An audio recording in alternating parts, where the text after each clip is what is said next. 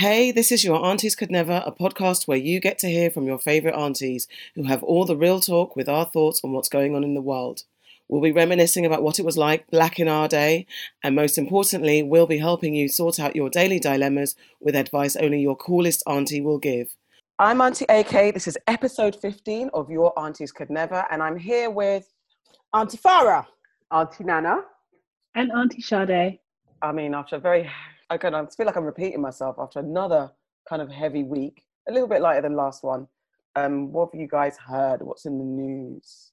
I want to talk about the statue in Bristol of Edward Colston that came down, that was torn down by, anti-racist protesters and stuff like that. And mainly the response from our Home Secretary, Priti Patel. So she came out and was like, this is outrageous. These people need to be found. These people need to be punished. This is vandalism. They need to this, that, and the other. And I'm just like, woman, shut up and sit yourself down. Like, Thank you, protesters. What do you guys think? I mean, thank you, protesters. As well. I agree. Priti is like a mad one. Like, I saw a meme saying it was her and the two other Asian people. I can't remember their names, to be honest. So I'm trying to block them out of my mind. Just saying that they're the ones that would sell their family out for this cabinet. And these times now they're pure immigrant people, but yet they'll sell their family out for this. She is our Candace Owens, I guess, in the UK. Yeah. She really is. I don't understand that. And in her smug, I don't know. I don't have anything to say because I just don't appreciate her. I don't even know anything that she's ever said that's positive, any plans that she's had. And they don't like her and she's getting away with it. I don't get it. But she's also like a brown pawn, because when shit hits the fan, they'll drag her out and dump everything on her. Exactly. Priti is like she has to align herself in every way possible to whiteness. And so she'll sell us out at every moment to get closer to be like she's a white woman. But you're firmly Asian, so you're never going to get there. So they always do the most to try and be like the biggest and baddest, so then they can be in the club. But time and time again, I don't know why people don't see it, when the shit hits the fan, you're the first shit to get dashed out. It's like, you will be the shit that hits the fan. And you keep on, it's like, I don't understand why people don't get it. Like, you try and align yourself, you will sell your people out, they'll dash you, and then you want to try and be like, oh my God, yeah, they were racist, and I saw this and I saw that. And it's just like, she infuriates me. But I also pity her, because I can see like the lack of self-worth is so raging in her. All she can do is like rage out and continuously try and be like, put herself in victim mode, but in alignment with whiteness. It's annoying. I think what she said and how she came across was completely tone deaf. I get that obviously someone who's a member of parliament, like, they have to condemn it. Do you know what I mean? But there's a way that you can do it that's not, making you come across as though you're defending, someone who would have enslaved you. Because let's not forget, you are a person of colour. Asians were also enslaved by the British. I think there's many ways that she could have delivered that thought that she had without being so tone deaf. I'm just not impressed with her at all. And I do think she is a token, unfortunately. And this is just another reason why we cannot keep using this term, like, or putting Black people into the bucket of people of colour. Like, we're not the same.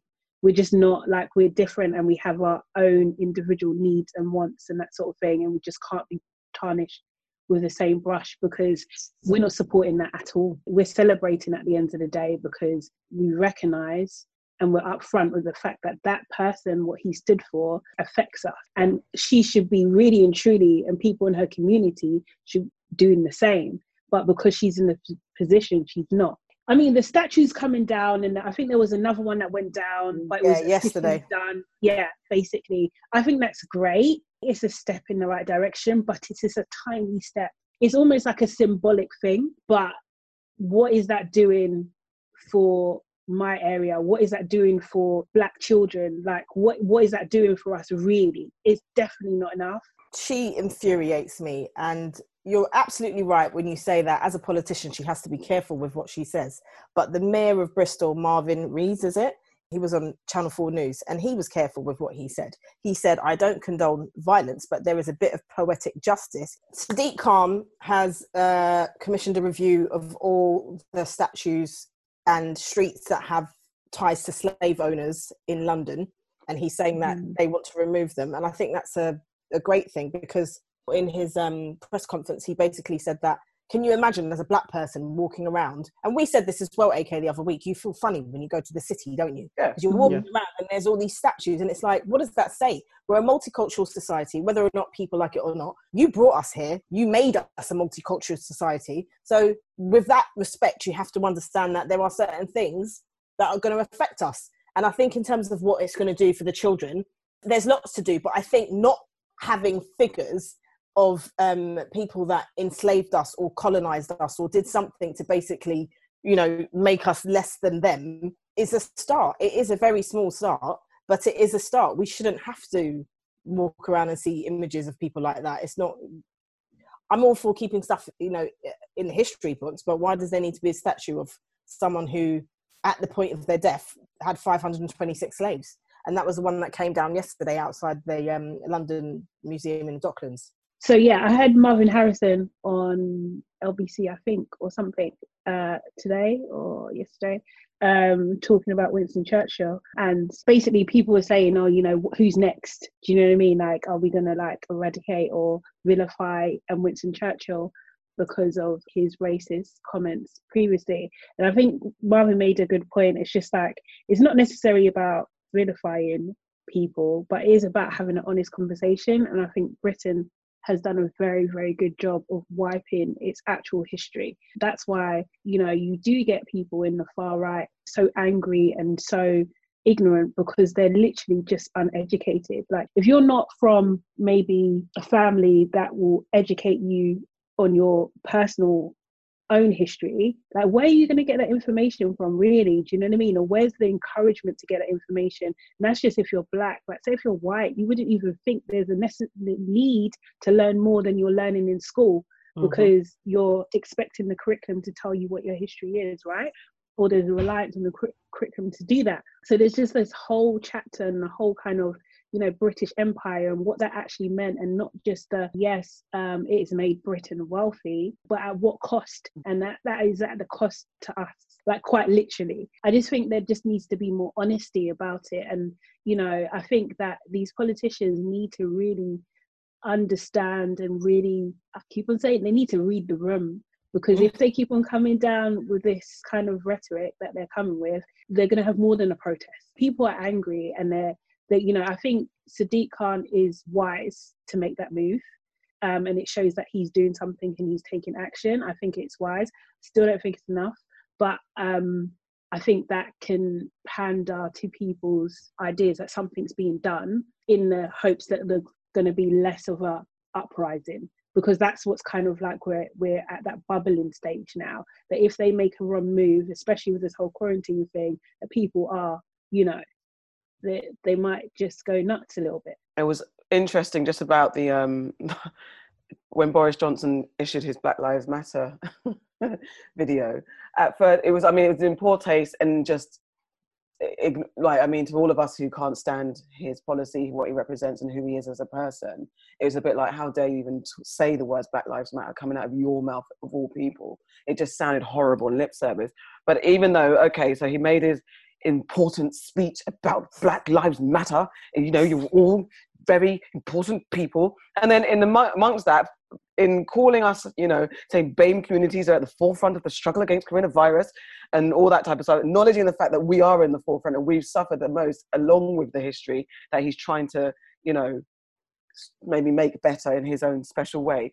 He then went on to then say, I will not support those who flout the rules on social distancing for the obvious reason that we risk a new infection at a critical time. So, and then those adding in an extra warning saying those who attack public property or the police, who injure the police officers who are trying to keep us all safe, those people will face the full force of the law. So how dare you issue a Black Lives Matter, supposed to be show of solidarity, and shove in a warning about damaging public properties. That means you're condemning the people that took down those statues and not ignoring the fact, the irony that it's a Black Lives Matter message and you reason why these particular statues came down, but you're also then accusing them of damaging public property. So middle finger to your message in that respect. And also, instead of in your Black Lives Matter message, actually acknowledging the fact that systemic racism has oppressed people, and this is why we're talking about it, and actually even acknowledging Britain's part in it. I'm trying to get the quote here at the beginning. The death of George Floyd took place thousands of miles away in another country, under another jurisdiction, and yet we simply cannot ignore the depth of emotion that has been triggered by that spectacle of a black man losing his life at the hands of the police. Again, middle finger to that, because you're really trying to really disassociate the UK from any type of wrongdoing and any type of part in these type of murders and racist behaviour. Thousands of miles away in another country. Then you have Priti Patel co-signing this fuckery message, actually, and with her shit, talking about also condemning people who are pulling down statues of her history as well, that oppress her history. I was so disgusted with Johnson's message, and so many people are. And yeah, I just wanted to quote him and talk shit about him, to be honest, because I forget about him and forget about Priti. I mean, her name is so ironic. I mean, it's interesting. I've seen this quote around on Instagram and various other places, but it is interesting when you think that when the people of Iraq pulled down the Saddam Hussein statue, Western media praised it. They said, oh, that what he represented was tyranny and all of this stuff. And now this is an act of independence. And when people pulled down the Berlin Wall, people praised it and all of this stuff. But when we want to pull down figures of slavery and oppression, it's vandalism, it's violence. It's just the words that they use to associate with us all the time. And as for Boris Johnson, shut your fucking mouth, because you didn't mind when you're telling people go back to work and all this shit. Yeah. So that your country can build up. But when people want to march against stuff that, let's face it, shit happens here too. People are not just marching for George Floyd. It's what George Floyd represents globally. He represents globally the fucking piss that's continuously taken with black people. And that is why everyone is so angry about it. Sit down, shut up. Like, just, they can just all do one. It just does my head in. And you know what's like hypocrisy is that I didn't see him come out and do a speech when everyone was flocking to the beach the week before. Precisely. Do you know what I mean? Okay. Where's the social distancing warning then? And you know it was, sorry to interrupt you, but that was even at a time when they hadn't even relaxed the rules a little bit. Exactly. That people were flocking to the beach. And it was all right because it was a sea of white people flocking to the beach. As soon as there's a sea of, it's not even just black people. As soon as it's something to do with Black Lives Matter, then you want to stand up and talk about, oh, be safe, don't go out and protest. Like, shut up, sit down. Yeah. After you had corona, relax. Exactly. Out here infecting people. You know what I mean? Are you okay? And he sanctioned the turning of the dial of the weather machine. So that's why it's been raining for the past couple of weeks. We were out. I didn't march because I'm in support of all the marchers. But me as a black person, in this time, I'm choosing not to march because I really want white folks to get out and do the legwork because I'm taking a break. However, not really taking a break because you can never take a break being black. But we were out for other reasons on Saturday, and the hailstones that attacked us from nowhere in June, I believe, you know when you turn the hot water tap on too fast and it goes too much? Weather dial, someone was like, come on, turn it up. And then they couldn't turn it down. And then all the hail and all the rain came down in one fell swoop. They tried to get us off the grounds, kind of get us off the marches. Oh, the royal piss off to all of them. Just speaking about marches as well, it makes me laugh that the press have been making out like they've been so violent. They have not. Yeah. I went to a march on Saturday. My cousin went to one on Sunday. I know various people that have been to marches and they encountered no violence. Like, it's almost as though they are looking for these very tiny, tiny pockets of problems. And even the one where the police officer came off the horse, no one was throwing that at the police officers before. The police officer licked herself in a lamppost, and then the horse went running and treading on people. You know what I mean? Like, you've seen the footage out there. And then again, almost like in true Karen-ish forms, people are just concerned about the horse. Oh, it's people are throwing things at the horse. I know you want to march, but leave the poor horses alone. Shut up. Seriously, shut up. The horses are all right. Why? And the thing is, if they're so concerned, why are they getting at the police? Sorry, because they should be cussing the police for actually bringing the horses to the protest in the bloody first place. Okay, then. Exactly. Look at that, with overseers on their horses. That's what that is. So, in UK news, basically, the UK has stricken up a deal with the US, some new trade deals, I'm sure, because in light of probably having a no deal with the EU. But the deal isn't really great for the UK because we've agreed to take faulty meat. So meat that actually doesn't go in line with our regulations at the moment because they use a lot of chlorine coming from the UK. They have passed the law to reduce our standards of meat in order to do this deal with the US. So we are now going to be receiving meat that is of a lesser quality to what we've been used to. Similar to the meat that has most of America on pharmaceuticals, this is what we will have over here now, full of hormones, bleach, and all other matter of stuff. This is going to be dawning our shelves. I think by the end of the year, we're going to have this substandard meat, and that will be as standard in our supermarkets. Let us discuss. So this is obviously one of the deals that Tiger King has made post because they were enjoying past meat, weren't they? I'm sure he was at the table. Yeah, I've heard about this ongoing because I heard of it from the EU perspective, and I heard knowing so much what goes on in America, seeing that discussion about the imperfect meat or the less than standard meat that they have. I don't even know what's much to say except, well, thank you for helping me get closer and closer to being a vegan goddess, because what the fuck? But it is really bad for the people who cannot afford to go to Whole Foods and get some organic, freshly grazed, fresh cut meat. I don't know. We're trying to fight a big, massive virus that attacks. Yes, maybe we can't control it, but at least a healthier body would give us more tools to battle it. So now you're going to make people even more susceptible to all the nastiness that's out there. Yeah. I don't understand why. Obviously, it's money, but why do you want a nation of sick people? Like in general, like to the leaders who are in control of the thing, why do you actually want us sicker? Because at the end of the day, yes, you want to keep us dumb, glued to our TVs, but to what end?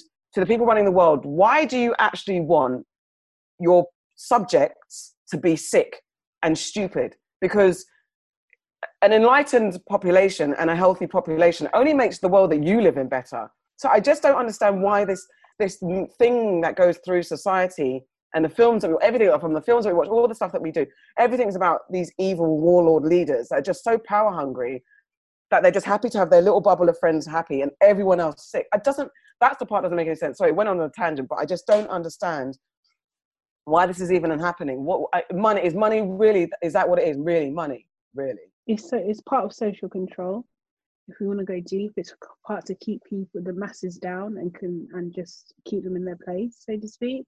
I agree with you. Like it's just ramped out basically. Like my plan was to be my overall plan is to be a natural sugar vegan.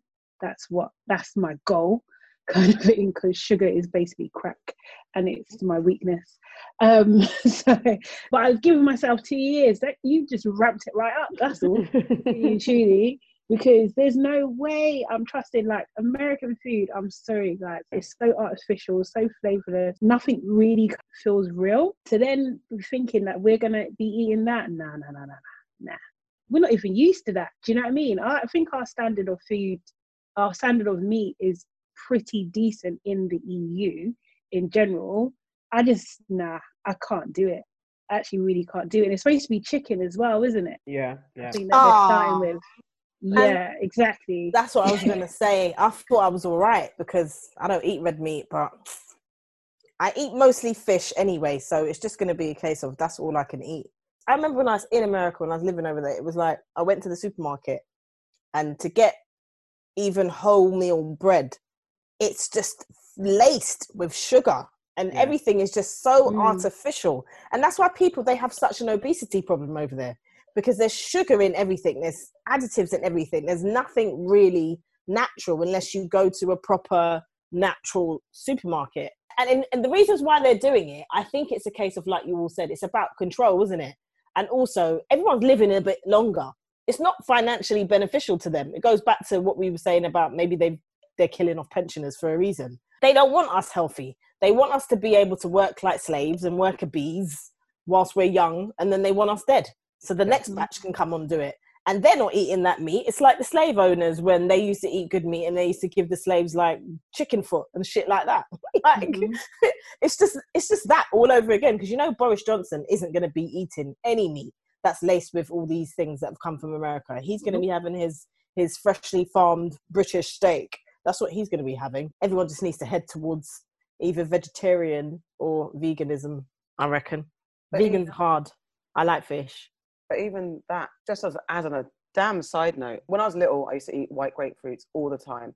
And in the 80s, when these, you know, things were fresher and more real, I used to put a layer of sugar on top of my white grapefruit, put it under the old school grills and get like a crispy topping of sugar and then eat my grapefruit.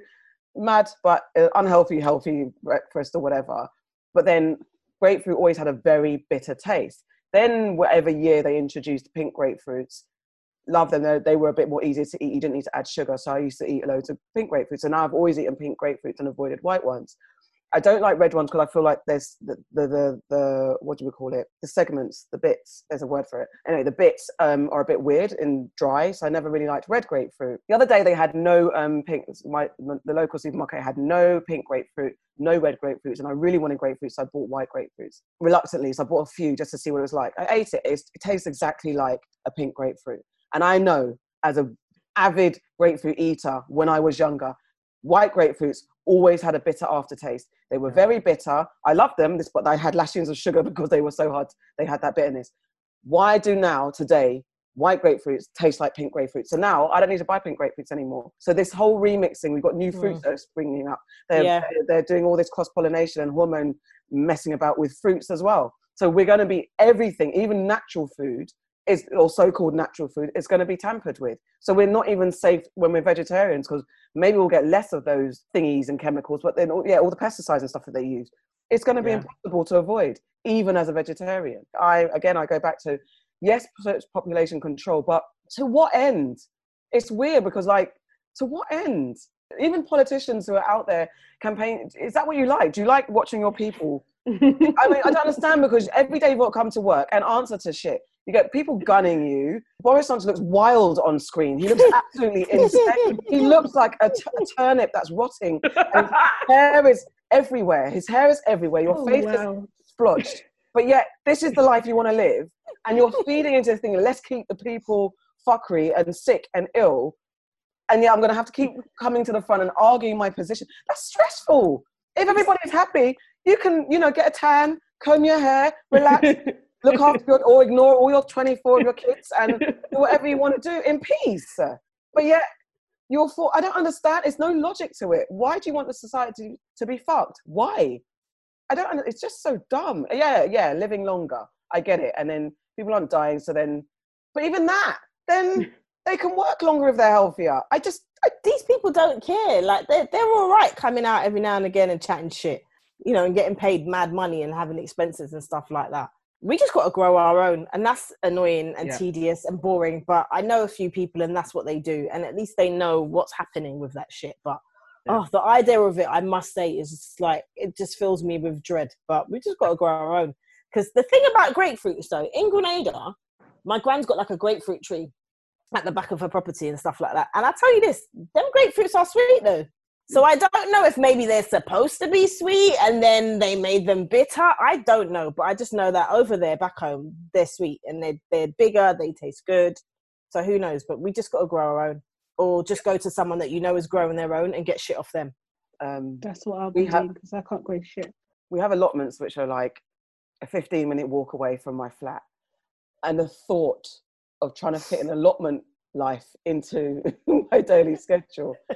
I mean, if we lived in the countryside, sure, I definitely would have. Because actually, to be fair, when I lived in Tooting Junction, in my house flat, because it was, it was like a flat with stairs or whatever, We had a garden and we grew corn, runner beans, tomatoes, strawberries. We had an apple tree.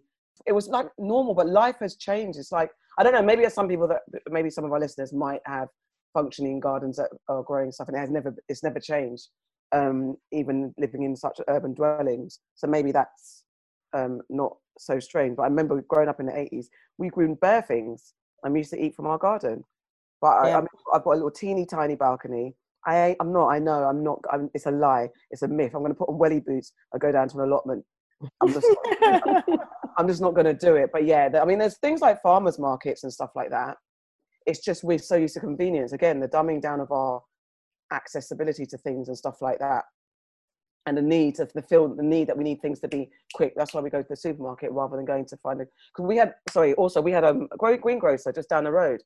And the other day I was like, oh, we need vegetables and stuff, and I had to go all the way to a supermarket. There are barely any greengrocers anymore. We used to have a really nice one down the road. We've got another one that's organic, but the price is high. So it's like, when there's enough money, then you can go there. No, I really think we do have to move into that space of growing our own, and they're pushing us there. But we don't want to be in a place where, it's kind of like apocalypse, ground zero. And then it's like, oh, we saw this coming. We had 15 years to get our shit together. And now look, we're destitute. It is like actually now, little by little, whichever space you have. I mean, there's lots of herbs, potatoes, tomatoes that you can actually just grow in your house.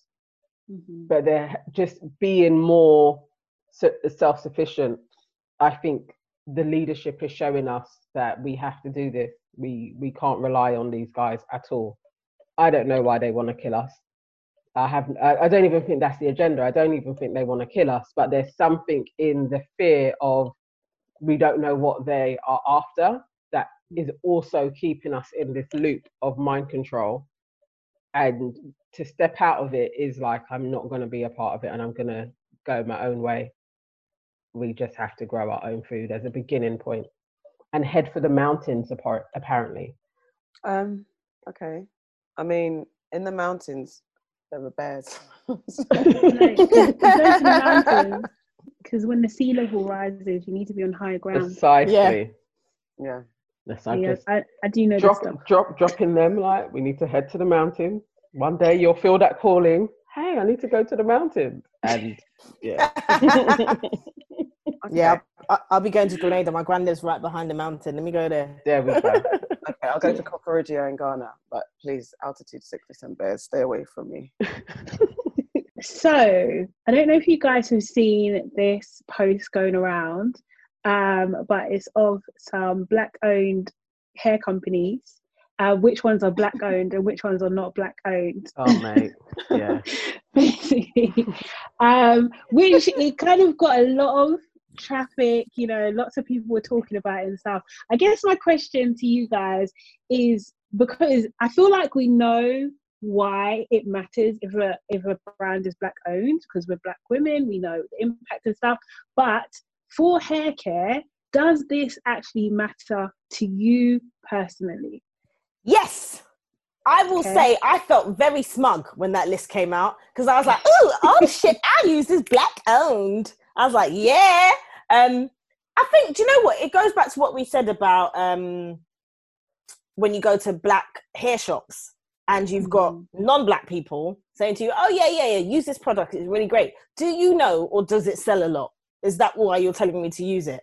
So I suppose if we are trying to keep the Black pound within our own communities, because I watched Killer Mike's Netflix thing the other day when he was trying to keep Black dollar Black, and he said that in America the Asian dollar stays within the community for 28 days, the Jewish dollar for 23 days, the Caucasian dollar for like 22 days or something like that, and he said the Black dollar stays in the community for 6 hours. 6 hours. So I was like, nah, man, but there's things that we can do to change that. So I'm fully embracing all of this education that's going out there in terms of what's Black owned and what's not Black owned. And even if it's a case of you try to spend your pound one day a week with a Black owned company, I think will really help.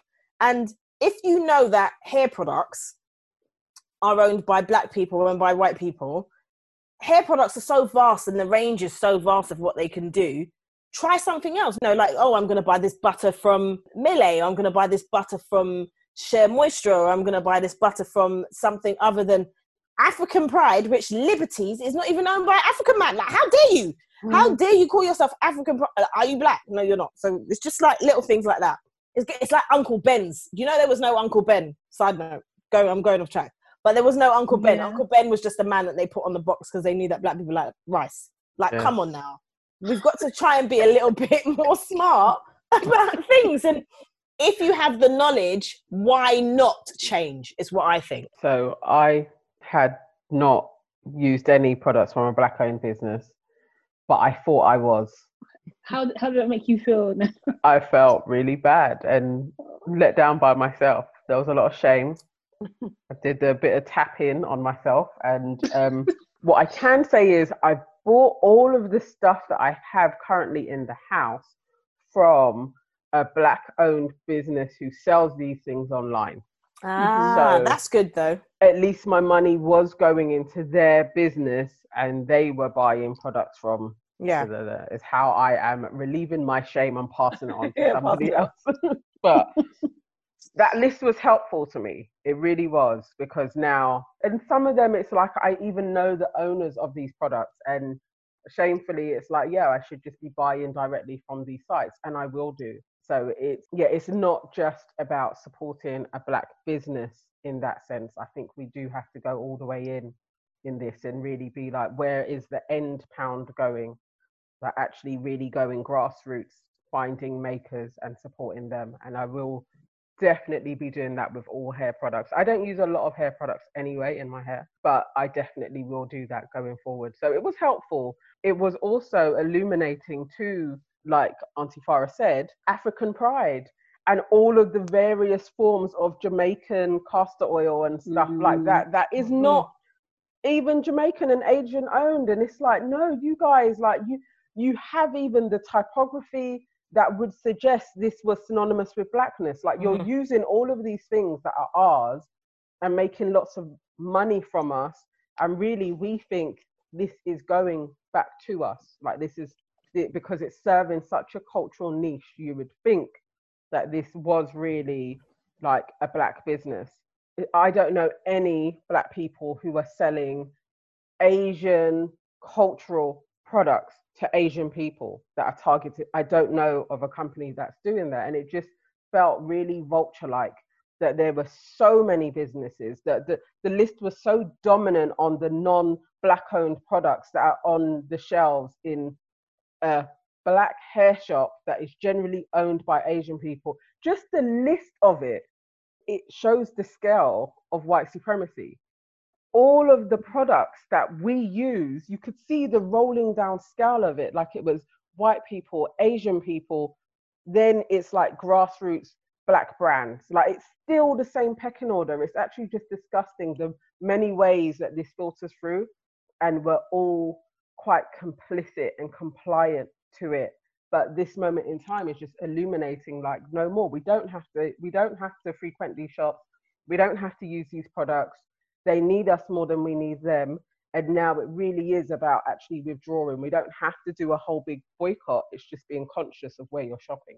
I'm such a random when it comes to products, but I definitely have white, black products in my hair box, and got to make a conscious effort to buy specifically black. And I think it's the convenience. It's the whole thing, like we're talking about convenience of food, cheapness, affordability. The ones that dominate the market, they have the money to do mass marketing and mass producting, if that's a word, and they can flood the shelves of their stuff and make semi-affordable prices. But even what's worse are the bigger brands that are charging, £30 for a little conditioner, and they're not even black owned. Even they're not black owned, and yet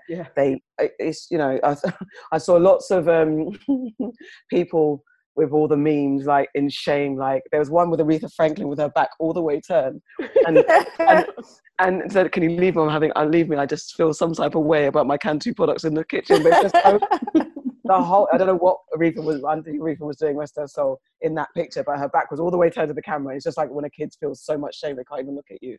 So lots of people are like looking at their selves, looking at their product box and thinking, "Oh shit." And it's funny that we didn't even realize, because I even you saying African pride is not black owned, I don't feel like I'm surprised. I don't, even though we've literally just let it wash over us. Yeah. Like, you know, finding out when certain people finding out that Supermalt isn't black. Oh, yes. I mean, oh yeah, no, how do people feel about that though? Yeah, telling me again, but people yeah, I know riding that. hard for Supermalt. I think there's certain people in this call that will ride hard for Supermalt. Hey, let me just tell you something. I just ride hard for malt, yeah? Be it super, be it mighty, it's just malt, yeah?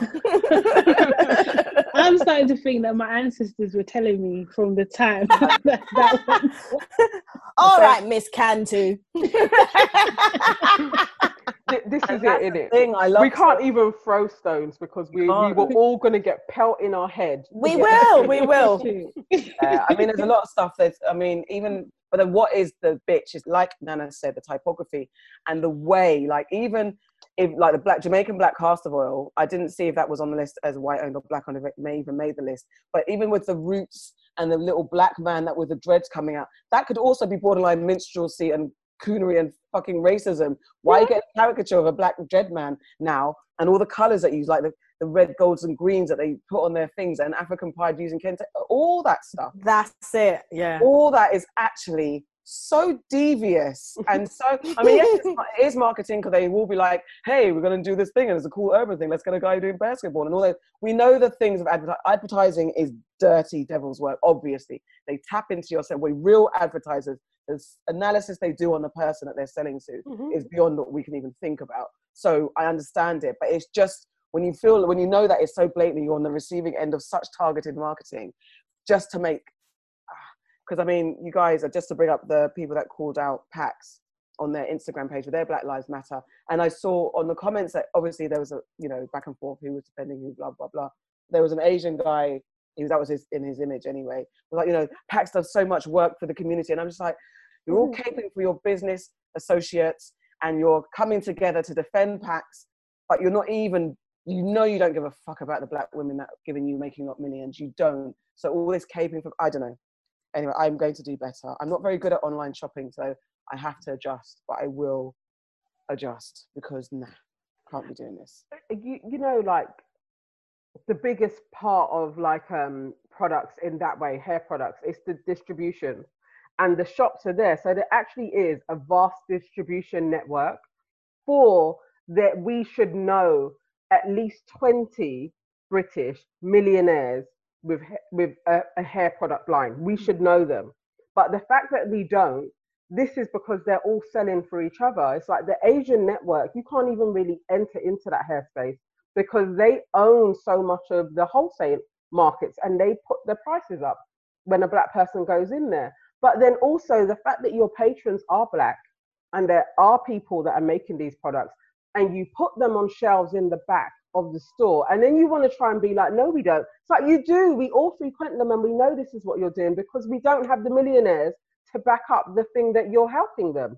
But there are lots of millionaires who are not black, who are selling black products. And that's the crux of it. But you know, their time is up anyway. I think their time is up, and I'm quite happy about that, to be honest, because I think they've been coasting for a very long time. I don't really agree in terms of like necessarily that we're bombarded with marketing. I just think it's just that it's out of necessity, right? They're the only places that provide the items that we need. The reason why they're making so much money is because they're cheap about it. It's not necessarily the best quality products, it's not best packaging, anything like that. Do you know what I mean? Hardly any marketing is done. There's no ad spend either. Do you know what I mean? You're just going because you know that people need these products. And what you've done is dominated the market, and you've manipulated the situation. And the reason why I just don't have any love for any of these companies, in particular PAX, is because they don't give back. No. If they gave back, we would know. And like, for the time I've been doing hair since I was 13 years old. Do you know what I mean? I've been plaiting, so I've needed grease and hair and combs and all that kind of stuff. And I've gone into those shops, and I've worked in the hair industry. I used to work for Sleek at one point, or I had them as a client at one point. PAX, if they've done something, it's not enough that has actually affected our community. We would know. there would be programs, their names would be not just associated with bad customer service. It's just robbery. It's just actually robbery. And I'm very, very, very happy that their reign is over, and like COVID-19 has actually helped us in that sense, kind of thing, because people are forced to shop online, and really truly Pax, they're idiots because they're so cheap that they haven't even updated their website since they first created it looks like. Yeah. So that whole user experience is, it's not great. People are looking for alternatives, and there's so many different companies, black owned companies. A lot of black women are, you know, opening those online stores and creating products like Afrocentrics, that kind of things, like very top quality products. As we said with the whole food thing, products are, especially in the UK, to get a product to market, the standard is so high. So you know you're getting good quality. I think for me, when I looked at the list, I was quite happy to see Sheer Moisture on the right side of the list. But then, dig a little deeper, they're actually owned by L'Oreal.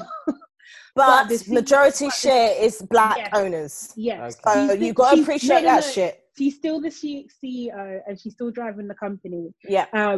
But, you know, it is owned by L'Oreal. So I think actually, that was just like, I was just like, does this bother me? I really sat down and thought about it. And I think you need both, right? Or even all three. So you need like the big companies, you need the middle, and you need the grassroots as well. But as black women, it's just insane that we've gone from CJ Walker, who dominated in her time, to being here where it's like, wow, not one.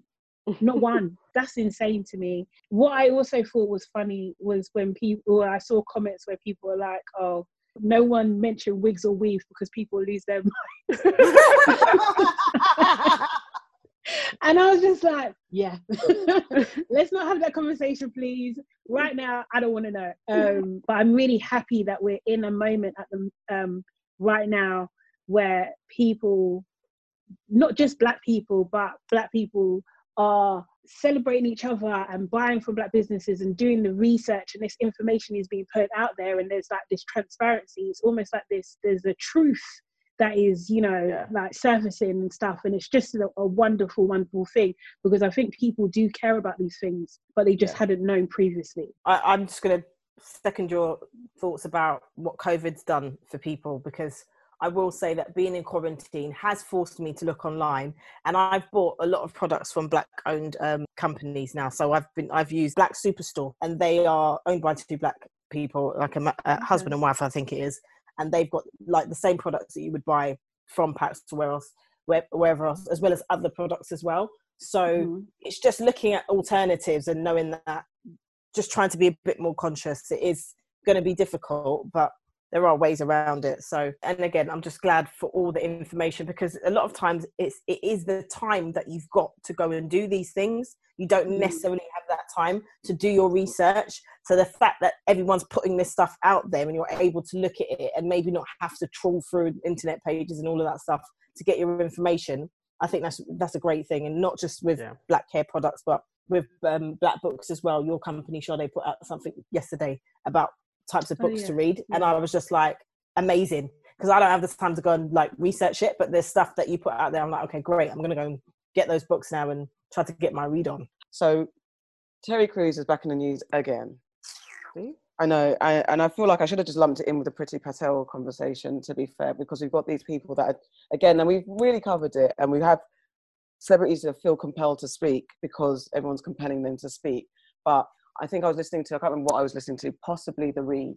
And I think Crystal Okudfuri was saying that though people are compelling you to speak, the honourable thing would be to say, for some of those who feel like they don't really know what to say, I don't really know what to say. I'm not informed enough to speak, so I'm just going to sit this one out and support where I can. Maybe find some words that don't mean that you end up saying something that we end up criticising you for, because Terry Crews has said that leaving white people out of conversations about race can create black supremacy. I mean, Terry, why? I mean, he already had issues of like how he, you know, I actually really hate the phrase throwing people under the bus. I just don't know why, it really irritates me. However, he threw Gabrielle Union under the bus when she called out CBS for their questionable behaviour to when she was working on the show. Can't remember it. Sorry. America's Got Talent. Americans Got Talent. When she was working on America's Got Talent. So yeah, people cussed him for not supporting her and saying things like, "Yeah, no, I'm fine. It wasn't all bad for me." So kind of throwing shade on what she was saying. And he's already been told, just shush. Basically, the whole quote is, defeating white supremacy without white people creates black supremacy. Equality is the truth. Like it or not, we are all in this together. Now, yes, we are all in this together. And yes, we do need to have conversations with certain white folks to progress the conversation forward. But not having white people in a discussion does not create black supremacy. Do you know how much needs to change before black supremacy comes to town and really takes hold? So my question is, how do we solve a problem like Maria Terry Crews? Okay. So Amanda Seales made a little statement. I don't know if it was necessarily aimed at him, but I back it. She said, coons are Negroes who choose white approval over black advancement. And Precisely. that is what I've got to say about Terry Crews. Now, the thing is, what we all know as black women is that black women are more tread upon than even black men. We really are less respected than black men in the wider world out there. And yeah, so with Terry Crews, I feel like he's in a position of advantage at the moment. You know, he's on a very, very popular television show. He's been in very, very successful films, and he's, you know, doing well on America's Got Talent. He just needs to be quiet and understand that your experience isn't necessarily the experience of everybody else, and you just need to appreciate other people's opinions. To get to black supremacy, fucking hell, like half the world would need to die for us to get there. It's just, we can't even like have supremacy within the country in our own continent. It's just outrageous. He really needs to step away from the steroids for a hot minute and just relax, like calm down, innit? This is not white chicks. Relax yourself. So I think he is just another example of problematic black men with platforms. Oh yeah. He's kind of like John Barnes. Just shut up. Just shut the hell up. He's a clown. Like, I have no respect for him whatsoever. I don't even think I can even watch. I quite like that show that he's in. Can't remember Brooklyn Nine-Nine. Brooklyn Nine-Nine. Yeah, it's quite funny. I don't think I could watch that again because he's actually just such a clown. I just don't understand. And maybe it's just like an ego thing. Just don't say anything. Because the thing is as well, like, we've already been in trouble, right? Do you know what I mean? We've already been in trouble for saying something. So what makes you think that now, a couple of weeks later, a couple of months later, now you're full of wisdom now? How? No, just shut up, man. You see the thing with Terry Crews, why I don't find him that annoying is he's shown himself repeatedly. So to me, he is like Priti Patel. We should more expect him to sell out a black person for white approval. That should be expected. I expect him to say something like this because on all levels, it makes no sense. It's so stupid. I believe somebody gave him that tweet to tweet. And because he's so thick and wants to be ingratiated with white folk, he will put that out. It doesn't even make sense. Continuously, black people are always saying, we need white people to be talking about white supremacy to dismantle it because they are upholding it. So this statement don't even make sense. It's not even like in contradiction to it. It's just stupid. It's such folly. Of course he's going to say it because he's a fool. But he's okay to be the black clown as long as Master is throwing him some flipping nuts to chew on. And most definitely, his wife, she seems quite sane, but you have to also be insane to be with this man who's leading your family that you've had so many children with. So all of them have to be fools. I just feel sorry for their children. The guy's he's a prick. We shouldn't even be discussing him. He's such a prick. Like he's a no mark. I think his wife, when he spoke out about Gabrielle, I think she did say, baby, shush, and he didn't, and he continued. So there's an arrogance of him that needs to be checked as well. Yeah, you can't really avoid him. I don't know what Kanye's up to. Maybe he's getting in touch with his true self. We do need to actually ignore them but they have such big voices and such make big noise. I think people actually just take the piss out of Terry just now for fun, because they're just like, oh God, here he comes again. I picked up on the news story, but I'm not bothered by him because I think he's an idiot now. At this point, you're just stupid.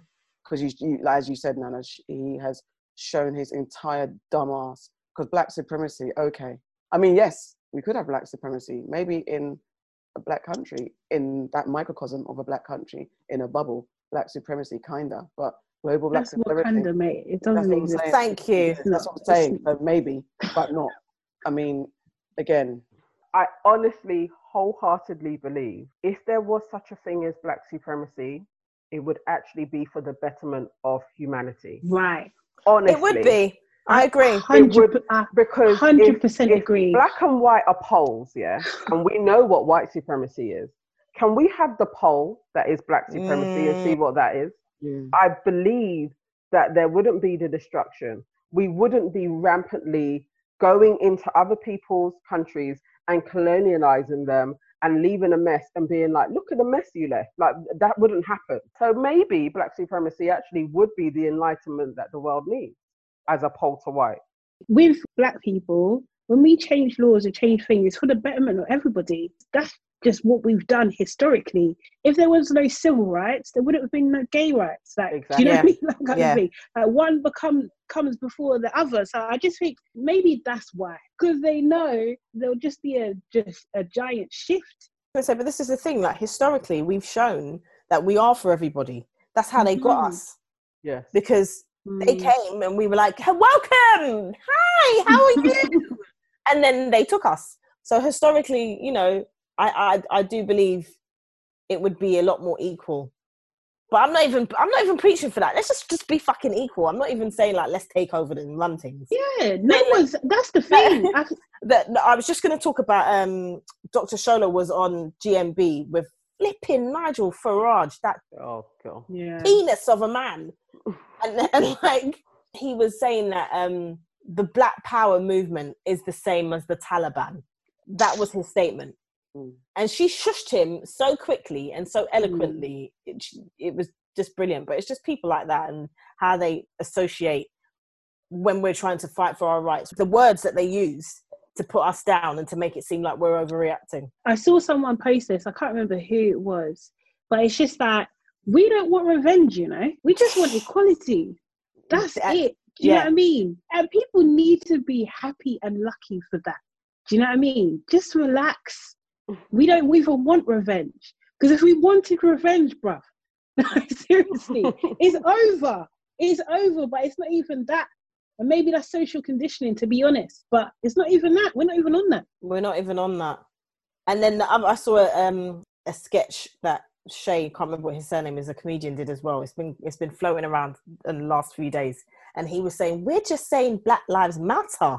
Like, yes, matter! You know? Matter! What's wrong with that? They just matter! Not more, not less, just matter. Exactly. And you're coming for us, like, seriously. It's so crazy, but that's the mind control of it. If you're under an illusion that you're better than, it filters through in every single way. And actually, that's the discussion. That's what white people just need to be sitting down and discussing. Why do we think that we're better than anybody? It's a myth. What have we done that has been better than anybody other than our ability to be able to destroy countries? I wouldn't say that was a better move for anybody. That's just destructive because you destroy yourself as well. But that's the discussion.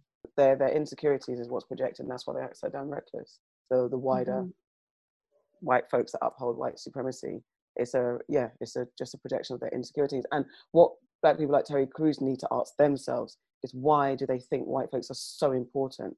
I mean, now's the time to understand. We should all understand as black folks that we know better. We've experienced some really dumb fuckery shit from these people. So we know that they're not actually that perfect. So I for all the Terry Crewses and the Candices and all those type of people who really think that white people have got it so perfectly correct and we should aspire to be like them and tone down our blackness, whether it's those people that look down on ghetto behavior, as they call it, or tell us to pull up our pants and wear suits and not wear whatever the fuck we want and pull our hoodies down. Now's not the time to really still believe in that model that we've been brainwashed under. Yeah. Now's the time to start thinking, actually, first of all, why is it they want to hold us back so much? What the fuck is in our pockets that they want? Because we've got our secret special black sauce that they can't get the recipe to. And then also why are they going so gung-ho and trying to keep us down? And why they lie to us? What are they actually hiding? Or what is it that they're pretending about themselves? Their insecurities. Now it's time to exploit their insecurities, which I think is happening now. Start to expose and exploit their insecurities, the people that are holding us back, and stop trying to aspire to be them. I was going to say, in regards to the whole thing about, if we had a black renaissance now and a black supremacy, I wouldn't even trust the people we have because of all the brainwashing. The people it will be literally a bunch of black leaders emulating the white massa oppressor. So we'd have to go for another couple 100 years of cleanse before we get, if we were talking about black supremacy in its purest form, before we were touched by the colonizers and the enslavers, that black person in power might be cool. But the person right now, I'm a bit scared. Even myself, I'm touched. So I don't even know what kind of leader I would be. There's a lot of cleansing I'd have to go through before even I can trust myself in with all the shit that's come to us. But you know what it is? I think of it like being an alcoholic, a recovering alcoholic. That's what we all are, really, until you go into recovery. So at the moment, we're all touched by and in the clutches of white supremacy and addicted to it. And you have to go through the mires of actually clearing yourself and really understanding that I'm a recovering white supremacist, like we all are, because we've all been touched by it. Especially if you've gone through our schooling system, you absolutely have been indoctrinated. If you've been watching TV, you've been indoctrinated. If you've been listening to music, you've been indoctrinated. We all have. And the awakening, I think that's the quickening. The quicker we awaken, I don't think it needs to take 200 years. I really do believe we could rid ourselves of this in 5 years. Hey, I'm Auntie Nana. You're listening to Your Aunties Could Never. Now it's time for aunties to fix your life with Aunties Know Best. Okay. Dear aunties, I really like your show. I hope you can help because I don't know what to do. I'm in lockdown with my dad and my stepmother, who I love dearly. Everything was fine until the other day when I saw a message on my stepmother's phone that was from another man. It was clear from the message that she's having an affair. I'm really angry and confused and conflicted. I really look up to my stepmother, and of course I love my dad, but I don't know what to do. If I reveal this information, it will break our family apart. And what makes it even worse is that recently they announced that they're pregnant. Now I don't know how to feel about it. Can you help? I'm stuck because that's a lot. I'm inclined to tell. Is it a guy? Well, It's a girl. My love, thank you for liking the show. I appreciate you. There's so many things, because if you're really young, you might not feel you have the place to ask big people their business, but the big business has come your way, so you might need to have a conversation. But if it's stepmom, loyalty's to dad, to be honest. Unless stepmom's been that phenomenal replacement mum. I don't know what the relationship is with your mum, and well, it shouldn't even really matter. But then if your stepmom's really been fantastic, then you might feel some sort of loyalty to her. I might just have to tell my dad, to be honest. It's got to come out some way, and better now, and let decisions be made about the forthcoming child and all that type of stuff. I might try and speak to my stepmom first and find out, and do like, if you don't tell him, I will. I don't know. And it all gets a bit much. Just go straight to the source. He's your dad at the end of the day. Unless you hate your dad. That's another whole nother tangent. As much as you can think that the text message is telling and there's a definite affair, I still feel to get clarification from the stepmom, or to just show a level of, I've seen something that's inappropriate and what's going on with you, if you have that type of a relationship. If you really look up to her and you respect her, I think it could be a good conversation to have. Just even if you're just showing, like, I know, and I could tell my dad, you never know how the person will move and pivot from there. And then off the back of that conversation, if she's just like, oh, it's just a passing thing, me and your dad are going through these things, and You know, it's just a bit of flirting. Like you don't know what the context is. It may not be a full-on affair to blow up your family and a new life coming into the world as well. I don't know. Sorry though. Yeah, go on. What if the baby's not dad's because of this affair? But maybe you'd be able to gauge that if it really is a sexual affair. I mean, I don't know. But I think personally, I may just keep my nose out of it. I feel like this is too loaded. Like a pregnancy, your dad, it's a lot. Like, can you handle the effects of this secret coming out? I think that's really real. Like, actually, when you're the messenger, it's not always welcome that you have found out this information from your dad as well. Like, it actually not be welcome that this has come along. And I think when you're going to share a darkness and you're going to bring it to light, you have to be really aware that this may not be welcomed news to the person that I impart it on. And sometimes in certain situations, especially where there's a pregnancy, I would be more inclined to sit on it than to share it at this moment. But I may speak to the person to so that they know I know, and maybe the chips will fall from there. I don't know if I would go directly to my dad. So I think she should talk to the stepmother and say like, yeah, I know, and give her that time to say something, and hopefully she does. If the stepmother's like, nah, then I would be like, how much, man? Oh my God. How much to keep me silent? in family blackmailing is not a good look, Auntie Sade. I'm joking, of course. But yeah, I think she definitely has to talk to the stepmother and get her to be honest about what the situation is, because really and truly, by that stepmother being in her life and doing that, she's violated. She hasn't just violated the dad, she's violated the daughter as well. Yeah. Do you know what I mean? And that's that, the daughter didn't ask for that, you know? That at the same time, if you don't say anything, or if it's not raised, and then your dad finds out that you knew and you didn't try to remedy the situation, or you didn't tell him, or you didn't come to him, he might see that as a disloyalty. I don't feel comfortable not telling dad at all and staying out of it, because it'd be sitting on my chest, man. And like I said, unless I really couldn't stand my dad and be like, ha, you cheated on mum, this is what you get. Then it's like, karma is a bitch, motherfucker. I mean, shit's got to blow up anyway. So I feel like going to dad, it just cuts out everything. It might, in the email, it's clear that they're having an affair. So unless the wording is, yeah, hey, baby, I love the way I diddled my diddle last night, and I can't wait for you to diddle my diddle again tomorrow. And this affair that we've been having has been going so strong, you know.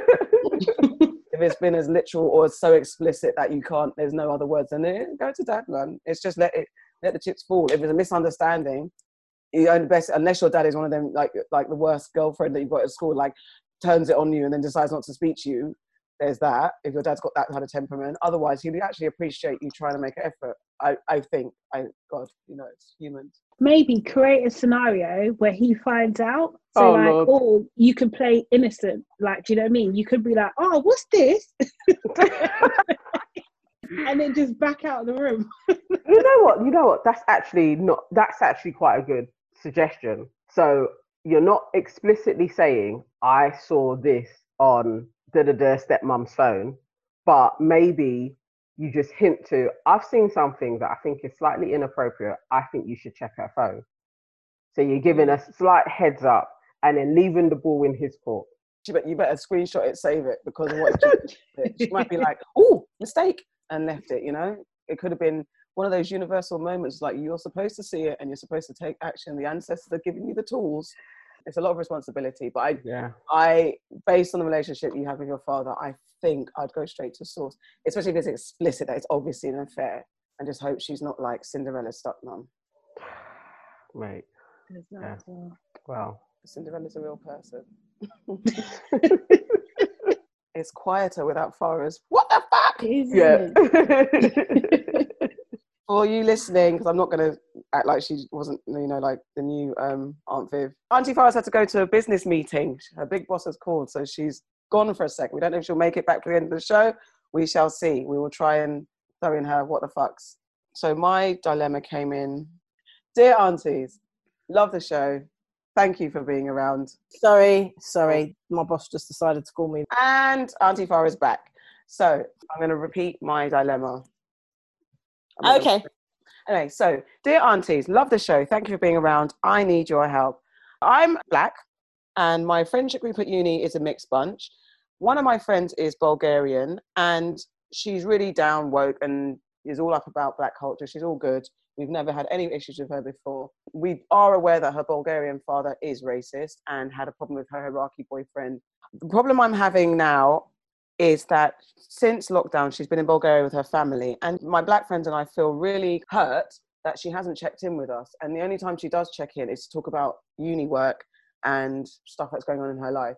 She hasn't yet expressed concern for us. She hasn't yet offered any words of support in this time. And usually when she's in the UK with us, she's quite conscious and vocal about these things with us. I'm feeling a bit hurt. And I actually don't want to engage with her anymore, but also feel it might cause a bit of a scene. And I don't think I have the words to explain why I'm feeling so hurt. She's not one of my best friends. But so, aunties, please help, because I'm feeling a little bit lost with what to do with my friend. Maybe don't take it so personally at the moment until you've actually had a conversation, right? Because number one, you're assuming that she knows. Assuming that she knows to the full extent of how people are feeling and what the sentiment is in the country. If she's not here, it might just be a news story, but you're not necessarily getting the full force of things. So she might just be unaware fully of how it's affected all of you. Also as well, she might just be the same as you. If you feel awkward about having a conversation, she might feel awkward about having a conversation too. Especially if you're friends, usually there's a lot of similarities in friendship groups and all that kind of stuff. If you feel very strongly about it, I think maybe talk to her when, there's less heightened emotion, and just have a conversation. Maybe explain to her how you're feeling and then see what her response is. From that, you'll be able to gauge whether she's interested in that part of your life or not. If she is your friend, you should be able to have that conversation with her. There's nothing wrong with having that conversation with her. Don't just be like, I don't want to engage with her now because she hasn't brought something up. And like Auntie Sade said, she just might not be aware of what's happening. It might not be in her news over there. She might not be on the internet looking at all of that kind of stuff. So just have a conversation with her. If she's a friend of yours, there's no point ruining your friendship before you've had an open conversation. She might surprise you. I'm really wondering, I know there's this response going around, like, checking on your Black friends, but it doesn't sit well with me. This, oh, they're there, how are you doing? Like, I don't know. I'm feeling like there's nothing wrong with her response. If you guys haven't had a collective group chat talking about racism, I don't feel that she needs to be checking in on you to really be like, how are you? Other than a usual, how are you? I'm not really agreeing that she has any responsibilities to really be checking in on her Black friends at this moment. I don't feel that's the thing, really, other than, oh, we want a pity party. As Black people, we're over pity. It's not about pity. It's about do something to change this. And you can have a conversation with her about that. But I don't think it's lock off a friendship time just because she hasn't come in pitying you. Actually, maybe that's a good thing. Maybe she is thinking like, this isn't it. That's not what allyship is about. That's a very, very fair point. I think because I've had lots of emails and the opening is like, are you okay in this time? Obviously, like it's that kind of presumption, like you're obviously not good and, with you in solidarity. However, so back to this email subject that we're going to talk about. It's quite interesting. And I don't want to rubbish it because some people are, I can understand that it's awkward for some people. I definitely think maybe she could be feeling awkward and not knowing how to bring it up in this way. She might be oblivious or she might literally not care. You don't know. Because, and again, it's like sometimes, especially when I think obviously this person, she's in uni, so she's young. Your friends are, the friends are always important, but in uni, in those young ages, it's so much heightened and there's so much dependency on your friends to be right and there for you. And I think there is a kind of this social media pressure that white people have to be checking in and are they doing the right thing? And actually, the white people feel pressure, and then the black people with white friends are like, well, now they're going for a checklist of, oh, should my friend be doing this? If they haven't, is that a good friend or not friend? Are they racist? There's all these things that we're trying to navigate on what to do. Is why we have the Terry Crews doing stupidness, and you have white folks trying to say really wrong Black Lives Matter messages. If you're feeling hurt, the root of all good friendship is be able to communicate. So talk to her and just say, look, I'm feeling funny. Do you know what's going on? Do you have any thoughts? Maybe that's the way to start. And then maybe she can say, oh, didn't know, didn't realize. And then you can leave it at that and manage your expectations, because we do put too much dependency on other people to make us feel better. And we have to kind of separate ourselves from that as well, especially in this time, because people are dealing with their own shit. Dear aunties, loving the show. Hope you can help me. I am fortunate enough to have not been furloughed during this time, but I have been, in inverted commas, working from home. I am now struggling because my company are saying that I need to return to the office at least 3 days a week. I don't want to. I'm seriously considering telling them that I have symptoms so that I can stay at home. Help. Love from Angel. I mean, I can understand why you wouldn't want to go back in, but 3 days a week seems kind of fair to me. Maybe negotiate to 2 days a week and try and do it at the, Monday and Friday, so you've got like a long span in the middle. But I wouldn't personally go down the route of I have symptoms, because even still, you have symptoms. That's only going to buy you a couple of weeks of quarantine. So eventually you are going to have to face this, or maybe your overall reluctancy to go back into your workplace is like the universe showing you that this isn't what you want to be doing. And maybe if you are going to say you have symptoms, really use this time wisely to either research going into another company or starting your own business. If you're really feeling out of sorts, follow that feeling to really shift something into a change. But saying you have symptoms is really temporary. Okay, I'm going to disagree slightly. Because I think, although I'm not saying that you should do this, but if I was in your position and I felt in my spirit that it wasn't a good idea for me to go to work and I needed to find a way to get out of it, what I would do is maybe, go down that route and say that I have symptoms, but then also give myself extra time.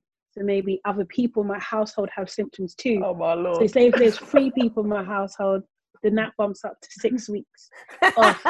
And then by that time, a couple of other people could have gone to work and like checked out the area, checked how it is, and then the system. Because the thing is, I wouldn't want to be a guinea pig. I wouldn't like to be one of the first back. I need to see that the system is working. Everything has been put in place to protect myself. That's what I would do personally. I'm not saying that you should do that scenario. Maybe rather than saying you have symptoms of COVID, you can actually talk to your doctor and tell your doctor that you are suffering from anxiety, because it does sound like that's what the problem is. You are very anxious about going back to work because you don't know how it's going to be.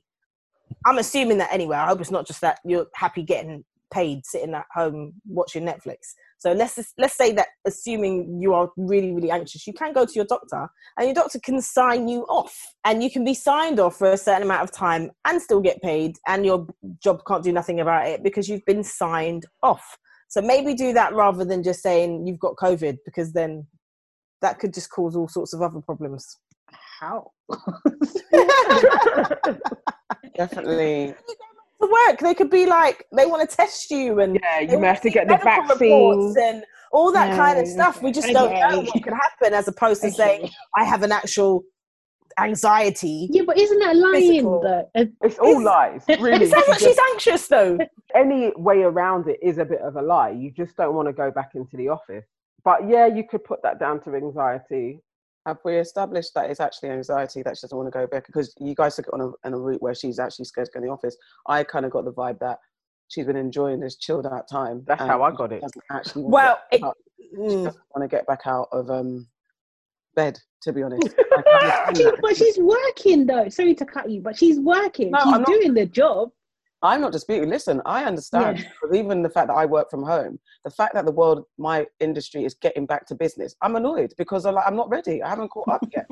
I actually want to all the emails. Can you stop sending me emails and asking me to do interviews and stuff? Because I'm not ready. So I'm annoyed as well. And I work from home. I don't have to go anywhere at this point. But I'm annoyed. So I get where she's coming from. I didn't get the vibe that she's actually anxious, because on that I would play up 100. Anxiety, stress, mental capacity. And at this point, workplaces are in such a vulnerable position where they have to. I don't know what the laws are about enforcing people to go to work. But then I'm sure the way that this space has gone to, if they haven't got the adequate mental well-being and help for their employees in place, they're open to being sued, possibly. I don't know, you need to look into it. So there's liability there if you are forcing your employees to come back to work and they don't feel comfortable. So if that be the case, and that's her issue, I'd be playing up every anxiety. I'd be calling my GP. I don't feel good. Get those, as you said, a sick note signed off, all that type of stuff. I'll be playing it up that way. If it's just the fact that you don't want to go in, part of it is like, you've got to suck it up. If you want to pay your bills, want to keep your job. Or as Auntie says, if you're looking to move elsewhere, maybe this is time to kind of look at other jobs, other roles, and what you want to do. And I definitely don't advise acting, which is a long, it's a long con, isn't it? And it's going to take, one day you're going to slip up. And that's always the way. When you lie, it always comes to you. You just don't want to be in that position where, I don't know how you can get caught when you're just at home. But obviously you can be like, yes, I'm off work. Something, you might do a post like, yeah, and or something, and your boss is like, aha, gotcha. So let's just not leave yourself open to be fired at the very least. Yeah, it's risky. So I'm not saying that you should do that. Also, if my team are listening, you also should not do that. Okay? Snap. For the record. Snappity snap, snap, snap, snap. Because I see y'all. You know what I mean? I had to send an email today, and I'm not even scared to say it on here. I had to tell them, lot, can you not be offline, please? Thanks. Don't send emails from your work phone, because I can tell the difference. Thanks. That was Aunties Know Best. If you have a dilemma, please send them to dilemmas.yourauntiescouldnever@gmail.com. Hey, I'm Auntie Farah, and you're listening to Your Aunties Could Never. And now we're about to take you guys back with Black in the Day. My Black in the Day is, I know last time I did first kiss. This time it's going to be first sex. Do you remember it? And did it live up to your expectations? If not, why? And if you could do it over again, would it be with the same person? Or if you could do it over again, what would you have them or yourself do differently to make it a better experience? All right, I'll go first. So it did not live up to my expectations. I would not do it again with that same person. The first time was just so ridiculous. I think I was really just ready to lose my virginity. So it wasn't like a boyfriend. It's just somebody I was seeing, and I think I met him at a club. So it's probably like the third link up type thing. And we went to, maybe it was like a hostel. I just remember the place was a bit grimy. And the mattress was on quite a low bed. So it was just very seedy, but he was actually very good looking. That was like the only perk of it, was that he was good looking. But I would definitely not do it again with him. And it was only one time as well. A better experience. I would just love one of those Hollywood experiences, you know, like where you was going out with the guy, you may have been dating for like about a year, and then it was like prom night and you had a suite booked somewhere and a car drove you there and you was in your prom gown and all of that stuff. That's what I would have liked to have happened, but it wasn't that. I was actually, as a guy in college, I was super insecure. My whole teenagehood, definitely super insecure. So I never really understood when guys liked me. But this guy liked me, and I didn't have the tools in place to put into effect my feminine wiles. I didn't know I had them. So I think he asked me out. I said yes, that was it, to be honest. And just used to go round to his and kiss all the time. And we just used to kiss. Like, I don't even know if we actually spoke. I don't know if like you coming around to mine. I can't remember conversations, even in college. I don't even know how we managed to start going out. I can't remember how he asked me out. I think in college it's always like stare, you're staring at me, I'm staring at you, have an awkward conversation. Do you want to go out with me? Okay, yeah. It was like that. I was 17. So then, yeah, went to his, used to just go to his after college. He lived near the college. And I think from him opening the door, hi, you're right, go upstairs to his room, you okay, kissing. And that was it. And I think it got to the point where all we did was kiss. So it was inevitable that, okay, let's just do it. And I had friends around me who had all done it. And obviously it's that typical thing where they were like, oh my God, he made me come 1,000 times. Oh my God. Oh my God. So it wasn't peer pressure. I didn't feel pressure to have sex. It wasn't none of that. But it was more like, oh my God, it's going to be amazing because you're going to have your orgasm the minute it goes inside you. And then you're just going to be like, oh. And obviously it so was not that. I think it wasn't horrible, but it just wasn't nothing. And I think on the back of that, I then ended it with him and we never went out again. And that was it. So what I would have done differently would have been more conversation at the very least. Actually chat to him. Actually chat to him. And excuse me, I actually wish I didn't break up with him. I wish I'd stayed with him and explored sex because he was a nice guy, but I was so caught up in it not being the experience. I just thought, I really wish, I can't remember what my mind was set was back then, but I was so caught up in the experience supposed to be a certain way. And when it wasn't, I was like, well, what the hell am I doing? And realized I'm not getting anything out of it. And so just ended it with him. And the experience I want is just literally, for those of you who've seen The Wood, that, again, Hollywood experience. I think we've all seen Wood. Yeah, don't sully my teenage first time with your dirtiness. The Wood, the film, not Wood. Yeah, The Wood is a brilliant coming of age film. I love it with Taye Diggs, Omar Epps, and so and so and so and so. But that scene when he's with his girl and they have it for the first time, it's all awkward, like, oh, are you okay? Yes, I'm okay, and all that type of shit against a wonderful R&B track. That would be great. So I wish I could do it like that. And that's it. Okay. So my first time. This is so awkward. Okay, so my first time was with a guy from college. He was my boyfriend. It was quite random how we started going out. I don't even know if he knows this story, but basically we were at one rave and he was like one of the college boys. And we was at a rave and me and my friend, we both danced with him. And then we were like, oh, which one of us should go for it with him? And we had the whole conversation and then we decided that it would be me. I don't even know if he knows this. Hi. But basically, the first time, I can't say it disappointed me because I didn't have any expectations. I remember I did go to his house and I was like, I'm not sleeping with this guy. And then I slept with him.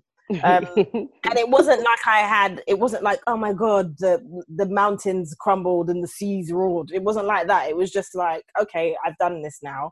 And I remember it was a case of, he was like, oh shit, now you're going to tell all your friends. And I was like, well, duh.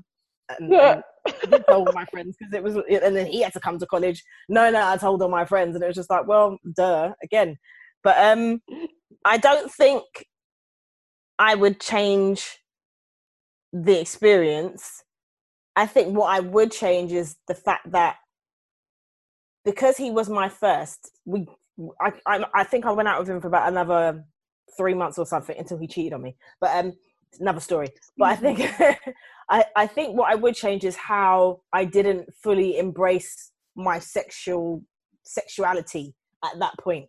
Because I feel like if I was to go back now with the knowledge that I have now, I'd blow his brain out, quite frankly.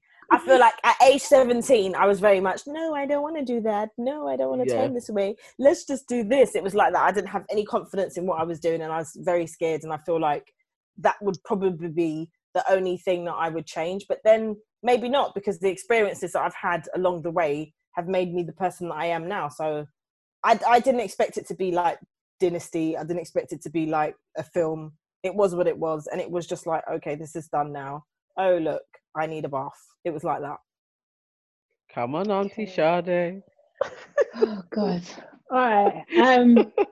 Okay, right. Just for the record, yeah, I'm saying this experience with science. That's the only reason why I'm saying it's not something I would usually share, to be honest. Last time, yeah, we did talk about first kisses, right? Yeah. So my first ever time, technical time, was with that guy. Like, first kiss guy, yeah. Do you know what I mean? But we weren't both boyfriend with girlfriends or anything like that. And like I said, he used to chat a lot of rubbish, right? So you said that he was older than me, he really wasn't.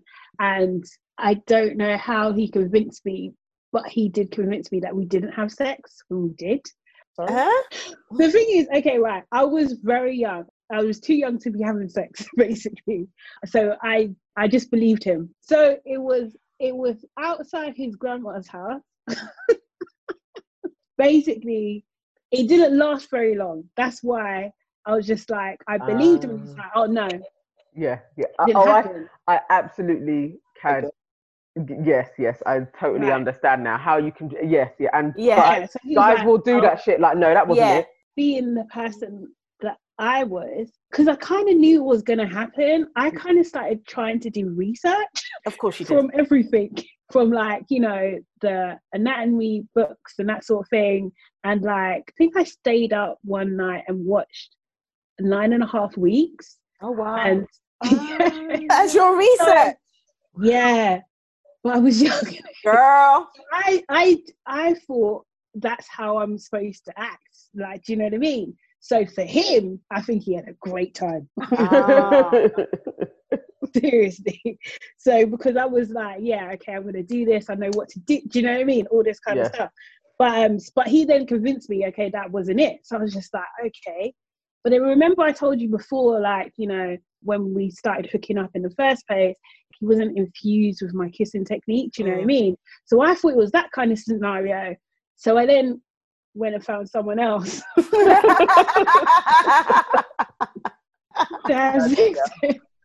So I'd be good at it and show him what I learned, basically. Oh my word. Which I did do. And then we was very happy after that, basically. He was like, God damn. He was quite happy. But it was so weird because by that time he'd moved out. He was too young though, but he was living on his own. So there was lots of sex after that. But yeah. That's a good story actually. Yeah. For science. So what would you change the experience, and if not, Would I change it? Yeah, because I was too young, man. I was way too young. I was too young. I shouldn't have been there. I shouldn't be doing what I was doing. I just didn't have any, at that point in my life, I didn't have anyone to tell me, no, you shouldn't be doing these things. Do you know what I mean? So like, yeah, I would definitely have liked to keep my innocence a little bit longer, to be honest. In terms of what it should have been like, I don't know, man. It would be nice to like, you know, have like a proper boyfriend and like, you know, plan it out with them, all that kind of stuff. That would be nice, and you know, do all the romance and stuff as well, because I think it was just more lusty than romance, basically. Hey, I'm Auntie Sade. You're listening to Your Aunties Could Never. It's almost time to wrap up. Before we do, aunties, what's made you sad, mad, or glad? So this week, what I'm sad about is Wretch 32's dad getting tasered, and just the treatment that his father, a 62-year-old man, suffered at the hands of the police in his home. And again, it just kind of really brought back this, us being in the UK and there being lots of people that are kind of like, oh my God, it's really terrible what's going over there in America. And it's like, we have exactly the same shit over here, just without the guns, but they still use guns here, but they generally get people through restraints, dubious methods of people dying in custody, and and how they arrest people. Really, there's lots of evidence that for our small population in this country, the overwhelming amounts of police brutality cases are disgusting and almost parallel with America. So that has really made me sad, but hopefully they've messed with the wrong family and there will be some type of justice out of this. So that made me sad and mad, actually, both. And what's made me glad is we are firmly in Gemini season. So it was my husband's 40th, my son's 8th birthday, my 20th anniversary, and on Friday it will be my 40th birthday. So, lots of celebrating and plenty of alcohol has been consumed, but I've had a brilliant time just spending time with various members of our family and our friends. Lovely. What's made me sad? I don't know. It's just a bit of a sad time, I think, all round. What's made me mad? I don't mind it being whether that I can't go outside because we have to be inside, even though now lockdown's lifting, but I still feel the need to be inside. So, but I don't like that it's cold and I have to put my heating on. I'm considering it's June. Let's just let my gas bill and electricity stay low. I'd like to continue having a low bill, and I'm feeling like I've got to put my heating on. So I'm mad about that. And what I'm really super glad about, the wonderful, beautiful woman, Janiqua Charles, the woman who had the wonderful song when she was detained by a security officer. That was hilarious. You're gonna lose your job. You're gonna lose your job. You're gonna lose your job. And it's just a fantastic, fantastic ditty. And it's been turned, it's like people are calling it a Black Power anthem and a crowd mover and a crowd pleaser. She's made me so freaking glad. And there's a DJ called DJ Suede and the Remix God and I Marquise, who also remixed Cardi B's coronavirus video. So these two DJs have created remixes. And what makes me glad, it's a twofold thing. So first of all, what makes me glad about this is that actually, in all seriousness, Janiqua had struggled with addiction and she was homeless. And on the BuzzFeed reported that on the back of this video going viral, which she was completely clueless about, her sister saw it and her sister was like, okay, look, I use this to reach out to my sister and get her home because she's been out on the streets and they're looking after this Janiqua's son. So she's been reconnected with her family. There was apparently the GoFundMe that raised up to 30K because people were just like, we just want to help this woman. And let's just hope that she's been speaking out because I didn't know what was going on, but here we go. Hopefully this will help me get back to my family and reunited. And let's hope that the addiction goes and that 30K is used nicely and well, that like to support her and her son. So that made me super glad. And also on top of that, the fact that we as Black folk in times of hardship and struggle, we know how to remix a thing and make joy. Because even the guy who, the guard, sorry, this is a bit long one, the guard who shared it was like, he didn't share it to be funny. He actually was trying not to laugh when he was holding her. So he was like, it was just more like he was enjoying it himself. So he didn't, hopefully he's telling the truth. He didn't share it to be malicious. Even he didn't, even though he was detaining her because she brought him joy. And the fact that we got a remix and the video that goes with it, it's all these clips that make so much perfect sense with the clip. It's just fantastic. So I'm just really glad that in this madness, we are super resilient and she hasn't been mocked. I'm glad she hasn't been mocked either. I mean, probably someone has mocked her, but in overall, everyone's just like got behind her. People are protesting and actually there's a clip of a bunch of protesters are protesting in New York, I think, outside a New York police department. And they're like, you're going to lose your job. And it's just, they're amazing. So it's just maybe that. My sad is, and I'm probably going to pronounce this incorrectly, but Shakiri Abdi, the 12-year-old girl that was killed a year ago, and she still hasn't got justice. I'm very sad about that at the moment. And mad, actually. I'm mad that racist people, have started a petition against Anthony Joshua. Some madness. I'm a bit mad about that because he done a speech and they was like, he's telling people not to spend money with white companies or some bullshit. So I'm mad about that because Anthony Joshua, are you all right? Like, seriously, they're trying to petition him to come off the Sports Person of the Year list. And then I'm glad that, as I was saying before, just that people are embracing Black businesses, man. Like, just that, I'm sure, Auntie Nana, you've probably seen this as well. We're doing all right at the moment, and people are really embracing us, you know what I mean, are following, squaring, and people are really have time for us at the moment, which is just such a beautiful thing, not just for me, but for all Black businesses at the moment. It's just such a nice thing, really, truly, that as Auntie AK was saying, that in such a difficult time, that people actually coming together and supporting one another. So yeah, it's a beautiful thing. So I'm mad about Priti Patel. I'm mad about her and her nonsense. I am actually glad that these racist people are losing their shit so much about what's happening and they're just showing their fucking asses.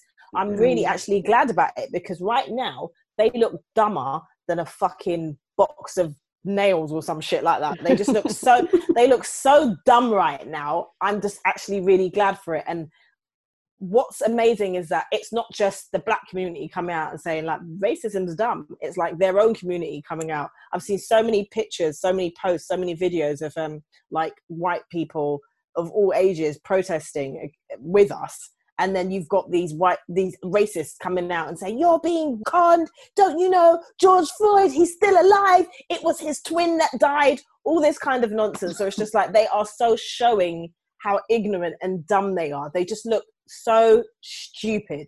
So that's kind of made me glad that people can see how stupid these people look. I'm also glad about the fact that everyone is coming together and everyone is getting all this information, and I hope long may it last. You know, there's a lot of information out there about black businesses, trying to get our history taught in schools and stuff like that, because I think that, as someone said, if you ask me about Henry VIII and his wives, I can name them all and tell you which order they died and how they died and why they died and why there's the Church of England and this, that and the other. And there's a lot of things that I can't say about our own history, and it's through reading and educating ourselves that we are learning. So I feel like a way to get rid of racism is to teach people more about what's happened. So that's kind of made me glad that all this new information is out there. I don't really have a sad, other than it's sad times that we're still in this day and age have to talk about this shit.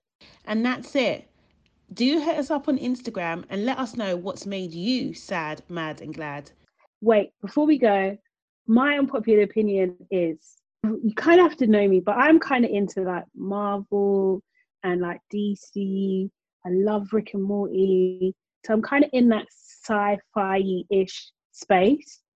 But I cannot stand Star Wars or Star Trek. Not a fan. Never been a fan. Don't like them. Said it. I think you're wrong, but I can't. I mean, yeah, because you're into that shit. But I don't think you're wrong. I think Star Trek. There's certain of the Star Trek series. There's certain ones that I'm really into, and some of them it might be an unpopular opinion because I really like Star Trek Voyager, and people have come for that one. What? I really like Star Trek Voyager. I shouldn't even mention it. I'm sorry. Babylon 5. I don't like any of freaking those. Stargate.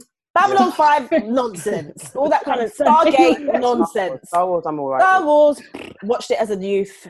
If you want to follow the aunties, here's how you can. You can follow me, Auntie AK, on all social media platforms at The British Blacklist. You can follow me, Auntie Nana, on Facebook, Instagram, Pinterest, and Twitter at Love Yaya. You can follow me, Auntie Sade, at Sade Salami on all platforms. And you can follow me, Auntie Farah, on Instagram at Far Out Productions 77. And that's our show. You've been listening to Your Aunties Could Never podcast, hosted by The British Blacklist. Please listen to us via Apple Podcast, Spotify, and other listening platforms. We're also on Facebook and Instagram as Your Aunties Could Never. Please don't forget to like, comment, and subscribe. See you later.